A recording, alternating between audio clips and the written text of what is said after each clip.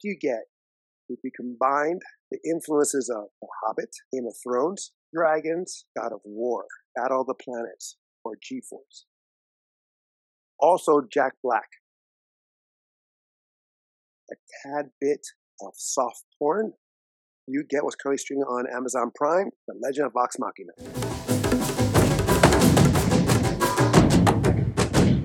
Welcome back to Tales of Two Bros. I am Angel. I'm Adon. Where we give you a review a week, and I wear something brighter or darker or something in between. Don wears the same shirt. This is technically a different one. It's just darker. Spoilers. Currently streaming on Amazon Prime is The Legend of Vox Machina. 2 seasons already in.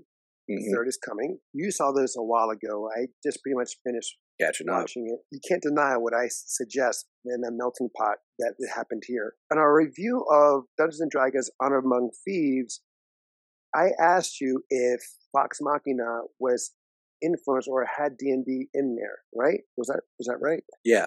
How so? The whole premise of Vox Machina is actually based on a D&D campaign. I thought originally it was like a Pathfinder, but I believe it's a D&D campaign that they did on Twitch. So all their stuff is like on Twitch, and like you can actually find it probably on various sites. It's just them playing at a tabletop, and they're role-playing these characters. So they took the first season or their first campaign, that was the Vox Machina, and they just condensed it down. And from what I heard, it was crowdfunded for the show. Really? And then they got the funding and everything, and they pitched it to Amazon and gave it to Amazon. Oh, wow. I didn't know that at all. That's kind of cool. That's actually really cool. I was watching it, and yeah, of course, you get the way that the time setting and all that stuff, you get the Lord of the Rings vibe to it. Willow from, again, Dungeons & Dragons Among Thieves, but of course, this came out before that movie came out. Third season is going to happen. Yeah. They also got the okay for another series of theirs called The Mighty Nine. Mm-hmm. Oh, Devil May Cry. There's a little influence there. As they go on, they take from like they incorporate their fandoms into the series. Well, yeah, because you can't help but think of God of War with that guy. What's his name again? Grog? Grog, is it Strongjaw? It's Grog for sure. The big guy with the tattoos, he's bald-headed.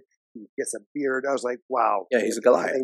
Right, no, but I'm just saying, like the way they take it, so much as the God of War. Well, there's also a reason why he's so excited, because they don't usually have facial hair. Maybe hair on top, but they're usually bald, the Goliaths.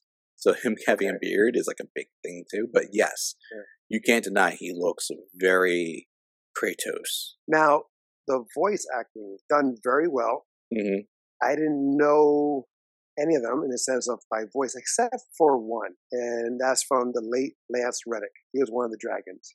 You might recognize Matt Mercer. He did a couple of voices in the show, like he was the voice of the old man that was selling the gunpowder and stuff like that. Oh yes. And also because a lot of those performers actually do a lot of voice work elsewhere. Henry Winkler. Yeah. He's in there too. His voice is like totally recognizable. Mm-hmm. You have Ashley Johnson, who was the voice for Ellie in Last of Us. Yes. Who we know from Growing Pains. She made a little small part in Avengers. And then again, she was in the voice of Last of Us, and she was the mother version in the live-action version of Last of Us. Correct. We have also Grey Griffin. She's not notorious is a bad word, but she's a well-known voice actress. You have Kelly Hu. Her voice also, I'm freaking now being a hypocrite that I didn't recognize it. I knew them. I recognize some of the voices. I'm just forgetting now. Carrie Payton. Now, you know him as the King in Walking Dead. He was Aqualad, who became Aquaman in Young Justice. Yes. Gina Torres. She's from Firefly. Mm-hmm. You also have Stephanie Beatrice. Brooklyn Nine-Nine. You have Stephen Root, who is awesome. He's from Office Space. He's also had a small part in True Blood. Cree Summer, notorious voice actress as well. She was also in A Different World. We also have Dominic Monaghan. He's from Lord of the Rings. He's one of the halflings. Yep. Halflings? Halfloots? He was a hobbit. He was a hobbit. They call him Halffoot. Still born. So there's like a kind of reunion for them. Also, you have Tony Hale. Mm-hmm. He's from Arrested Development. He is also does a lot of voice work He was the Joker in the anime movie of Batman, that Japanese. And you have Fred Toscador. I'm saying his name wrong, but he's known to be like the burly. He was the voice for the Hulk in the animated show. Hulk and his Hulk's and the Agents of Smash. Oh, Cheese Marin, Tony Plania. Jesus Christ. So many great voices. I mean, I'm just re-looking now. I knew some. Tracy Toms. Yeah, well, for the two seasons, you have a lot of characters that come in and out, and so it gives opportunity for people to play roles. That's also one of the great things about the D&D format, is because not everything has to be human to necessarily talk. The dragons themselves talk, and like you mentioned. So, like, it just brings in a lot of people being able to do it. And the show is extremely popular for their Twitch stream. So I'm probably sure some of them already, like, were reaching out to them. Now, who was the Jack Black character? Scallon? Yeah, Scallon. I call him Jack Black because the way his persona is. Yeah. And he's a singer. I want to say it's Sam Riegel. Yes, that's who he is. Yeah. Awesome. He was not the best, but man, he was. I personally like the God of War character. He's one of my favorites. Yeah, I like Grog a lot. He was awesome in that way. But then you have Scallon, kind of like the counterpart in that way. Mm-hmm. He's not big, muscular, but he uses his singing and his confidence, because he's a whore. I'll tell you. I think he's pansexual, right? He's like whatever. Like pretty much. I mean, yeah, you can pretty much say that he is. Like, now, granted, I don't watch the stream show. I'm familiar with it, but like, I am notoriously aware of Sam Riegel's character. He is like the living embodiment of what it is to be a bard, which is what Chris Pine's character was in the D&D movie. But take that to, the 25th power, because he's just like really trying to be personal, really trying to get in with everybody's pants, and like believe like love is everything and all that jazz. But like, they'll destroy some stuff if he needs to. This is part of your world. I am not. But for someone who's not in that world, I was very entertained. Each character is compelling in his own way. Yep. You have the brother and sister. Are they twins? They're twins. Vex and Bax? Oh, Vex and Bax. Yeah. I like his costume when he... The Raven Queens? Yes, that's what reminded me of Battle of the Planets. Yeah, true. That aspect. Yeah. The motion he did and the speed he went through, and how... when he's taking flight, like how the cape opens, or his cloak, if you will, and the way like his daggers just appeared. Yes, as if like they're shurikens, as he'll throw and they'll, after they hit for a while, they'll disappear and they reappear in his hands. That is an actual thing that can be done. So there's spells, but I'm learning new classes. So there's an artificer class, which is like a wizard mechanic. Is the best way I can describe it. So there's actually, they can infuse magic onto an item. And one of the things they could do is like make it so like if you throw an item, it can return back to your hand. Like a boomerang. Yeah, but it just magically appears in your hand. Right. Imagine having now, because you can throw your dagger and it comes back to your hand, you have unlimited daggers you can throw. That's why he kept like, he just throws it without abandon. Imagine like Bruce Lee with those throwing darts. Remember we used to talk about Bruce Lee? Imagine he throws it and just keeps coming. Doesn't even need to get close to combat. And then you have the sister, Vex. I don't remember how she got that broom. The shopkeep. Oh, okay. When the dragons first attacked. And she was pretty badass with the bow and arrow. Yes. Mm-hmm. You have everyone who has that plays their part, just like in D&D. Mm-hmm. Grog was also very complex character, even though he's pretty much the brute of the team. Yes. He's very complex, especially where he's given two weapons. First the sword, and then those gauntlets or gloves. Just to let you know, this is like kind of meta here, but that belt that gave him a beard. Yeah, that's right.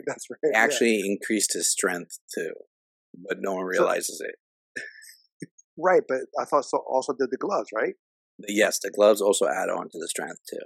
But also his size, because he can grow with that gauntlet. Yes. Both seasons, pretty much back to back. It's kind of hard to remember everything, but when he became thin, that was season 2. He had that freak out moment. Yeah, and he's like, he's like, I'm small like which one of the teammates did he quote? He's like, Percy? Yes, it's like, I'm small like Percy. He's like, oh. And Percy is the one that reminded me of Devil May Cry character. Yes. He's very similar. I want to say I think he's the artificer because he does the inventing of things and contraptions. Okay, yeah. Since there's so many episodes watching both seasons, Mm-hmm. can you remember a moment or episode that you liked? There's a few. So, like that episode when you were talking about Grog being thin, I really enjoyed for battle sequence when he's fighting his uncle. He kind of reminded me of a gray version of the Red Hulk. I can see that. Did enjoy in the first season, like the episode where they had the shadows coming and attacking them in their new castle. And this is when we're all like starting to get knowing the characters and getting into them. Is that the one where the queen was actually the villain? That was the season. Where they had to go to Percy's hometown to free them, and it turned out they were like vampires and like necromancers. I like the moment where Ashley Johnson's character, Pike comes back in all glowing form. He's like, "You're glowing, or you're all shiny," and she's like, I was trying to figure out her voice.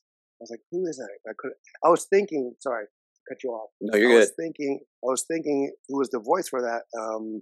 The girl from Kick-Ass. Oh, yeah. That's what I thought it was.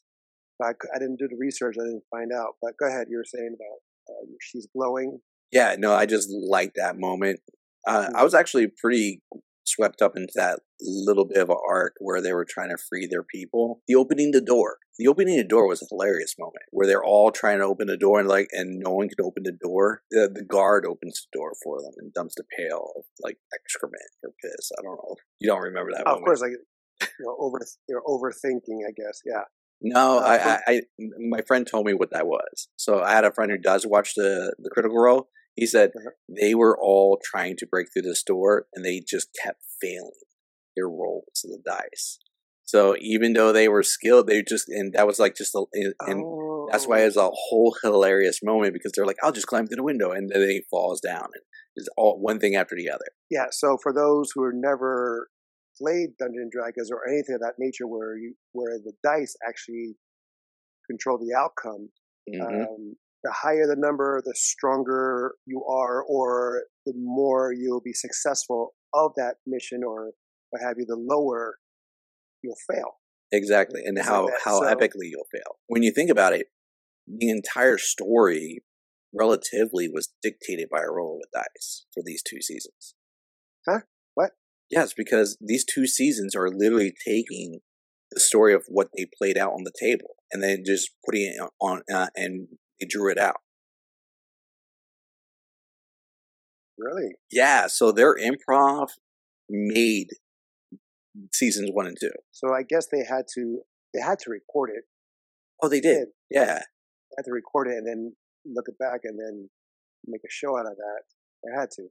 Oh yeah, that's why it was they were able to get crowdfunded because the fans seen the shows, they seen the seasons, they just wanted to see it animated, like put images to the imagination, which is trippy when you think about it that way. That this was mostly improv. Matt Mercer, the game master, he came up with the general story. He knew where he wanted to go, but it's the characters themselves that brought him there. Matt Mercer is the Trinket. He played Silas Yearwood, Craven Edge, and Brestle. I'm not sure if that's over. So he played multiple characters. So you're saying he's one of the creators? Yeah. He's the one that is the game master, dungeon master in real life for it.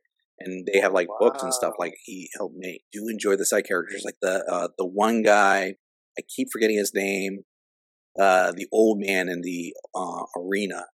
It's like, Grog, tell me what gives you strength. Oh yes, isn't that Terry Patton? Was that him? I think so. I don't know. Yeah. I don't know, but yes, that was a good one. He is a good voice. That was a good character. Apparently, in the actual stream, it was not just him and Grog. Like, there was moments where it was just him and Grog, but there was other moments where the other characters were there, and Grog was still getting stomped. It was hilarious. Oh, so they witnessed it. Yeah. So that would have been kind of cool. Yeah, they condensed it, really.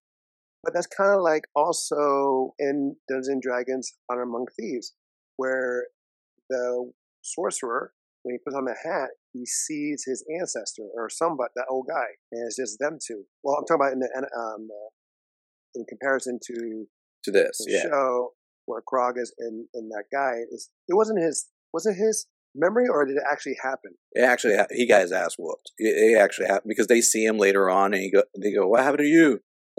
Nothing. Okay.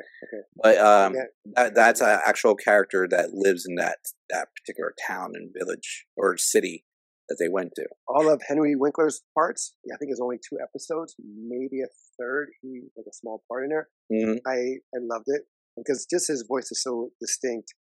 I was just happy to hear him and that he was involved in something like this. Oh yeah, showing that he's not egotistic, that he couldn't do a role like this. It was kind of cool. I mean, we saw him also in Black Adam. He did a small part. So when I see that, because he's always a Fonz to me, to enjoy that. Hearing the late Lance Riddick's voice, awesome. Of course, when I watched this series, it was before he passed away. For me, is when Scallon saved the day. The favorite was when he takes down the dragon. Oh, I thought you were about to say when he goes in the dragon. No. No, right? He saved the day, right? He was scared, like he thought he couldn't do anything because he was on the Ritter. The Lunt of the Ritter, he didn't, and he was just a guy until then, pretty much all show. Mm-hmm. And when it was time to put up, he couldn't, and this time he did. Like I think, right? He snuck around, like he was just waiting his turn.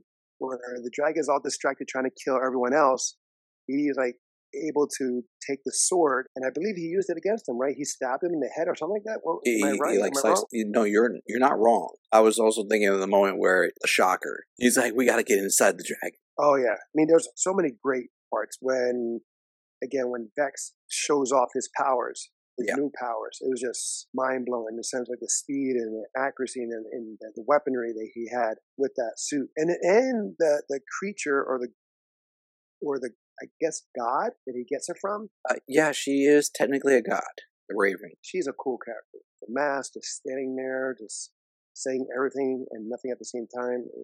She's supposed to be like extremely mysterious character. We don't know what she's saying, but he does. Mm-hmm. Well, now on reviews on Rotten Tomatoes, I don't know if I've ever seen this for a show.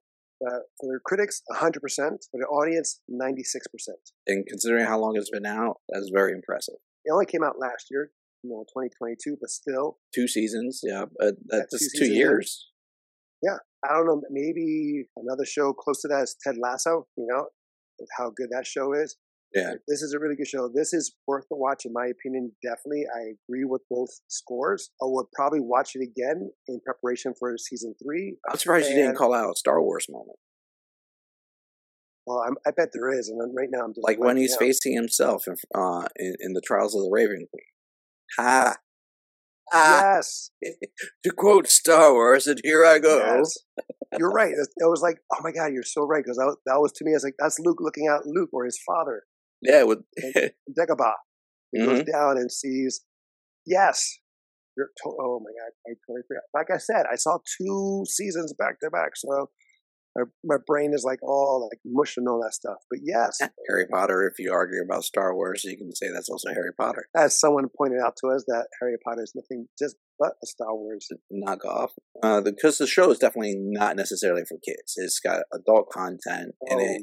Definitely true. Yes. Yeah, I mean, it could be edited down, but you wouldn't want to. I would suggest for any parent to maybe watch an episode or watch each episode prior to your kids that you feel that may be inappropriate.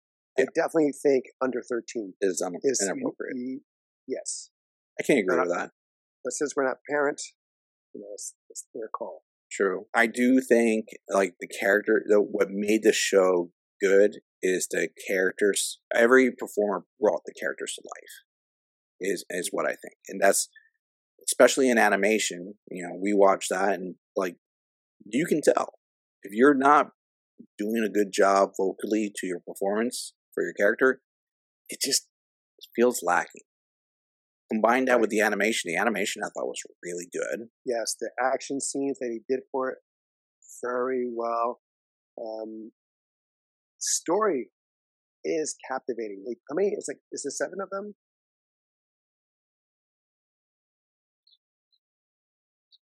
you count the 7. bear. 8. Oh yeah, the bear. I totally forgot about the bear. Yeah, but 7 or 8. So that's similar to like Seven Samurai. Yeah. Episode 7 and Star Wars again, and the Lord of the Rings. Yeah, did what we were talking about in our D&D video, where it doesn't give you an exposition for everything that they do. It just assumes that you understand the world, or you'll get to understand the world. They do have some exposition though, in the sense of the characters, like some character development. So you understand a little bit more, like how the bear came to be. Well, I heard that's what the 2 seasons are. They split it between all of them. Mm-hmm. So the first season was Percy, Pike, mostly focused on those 2. Second season was on the remaining 5. And it deals with current topics, even though it's a period piece. True. A little weird with the incest topic, but it had to be done, and it was good in a way that, like, he is such a horn dog, Scallion, such a horn dog that he doesn't know he's about to hit on his own daughter, right? His daughter, right? That was his daughter. Yeah. In his defense, they live a very long time, and he doesn't even know that his daughter existed. I understand that, but that's kind of like Oedipus Rex. Yes. The Oedipus Rex complex, where the son sleeps with his mother, not knowing it was his mother. Mm-hmm. They don't. For those who never seen the show, they don't. So just know, though, he's aware, and he's like, "Holy crap!" Good question for you before we end this up. Mm-hmm. Was there a moment that shocked you, like watching the episode, that you're like, "Yeah, oh, the incest, the incest." Well, no, the incest, because of, it caught me off guard. I didn't expect it. I don't think anybody expected that. I didn't anticipate Vax being killed in season 2. That's how he got his armor. Oh, but he's not dead. No. Well, Vax. Wait, which? Oh, Vex. Well, she died. Yeah, that's what I meant to say. But I think she died to sacrifice for him, and then he said, "I'll be your avatar." If you save her. But that was all because, like, they triggered a trap. I didn't anticipate the whole dragon part in season 1. That it turned out to be one that got the generals. With Grog and that sword. Yes, it was a cursed sword. Right. It kind of reminded me of Lord of the Rings, where like, the ring, yes, it talks to him. I need blood. You gotta feed my hunger. And it's like, what else is like? There's something else like that. Weapon talks. Oh, that was season 1. The gun. No. I know that. I know that. But what I'm saying, like, another story. Oh, like another popular story.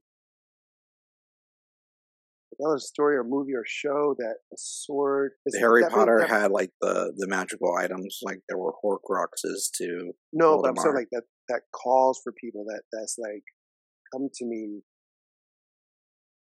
And again, Precious, the ring. That's definitely one of them. But there has to be another one that's probably countless versions of it too that are out there. Yeah. For those listening or watching, please comment below or email us at talesofthebros@gmail.com to let us know what other movie that had similar of like a sword that called to people to have a bond, and the holder was actually a servant for that sword. Was it the dagger in The Shadow? Remember the Alec Baldwin movie, The Shadow? I never saw that movie. I saw clips of it. But I did like that where he liked the violence. He loved it, but he was also trying to fight it like a drug. Yeah. And there he goes. That's what it represents. That sword, the hunger to feed me, is like a person trying to get a fix. Yes. Like in drugs, right? And he's almost like a recovering addict where he doesn't want to, but then he does. He falls for it. He goes, falls off the wagon. And then, but finally, when he sees how it hurts those he loves, Pike, that he was like, no, and he destroyed it. He was able to kick that habit. Exactly. Oh, wow, Angel, good job.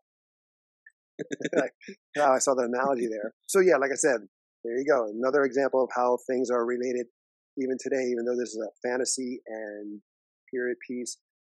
People can relate one way or another here. Hopefully not the incest part. No. But, Okay. Anything else? No, I think we're good on that. I give the show my seal of approval, both Mhm. as far as a D&D fan, cartoon anime fan, and in general. I second that, minus the being a D&D fan.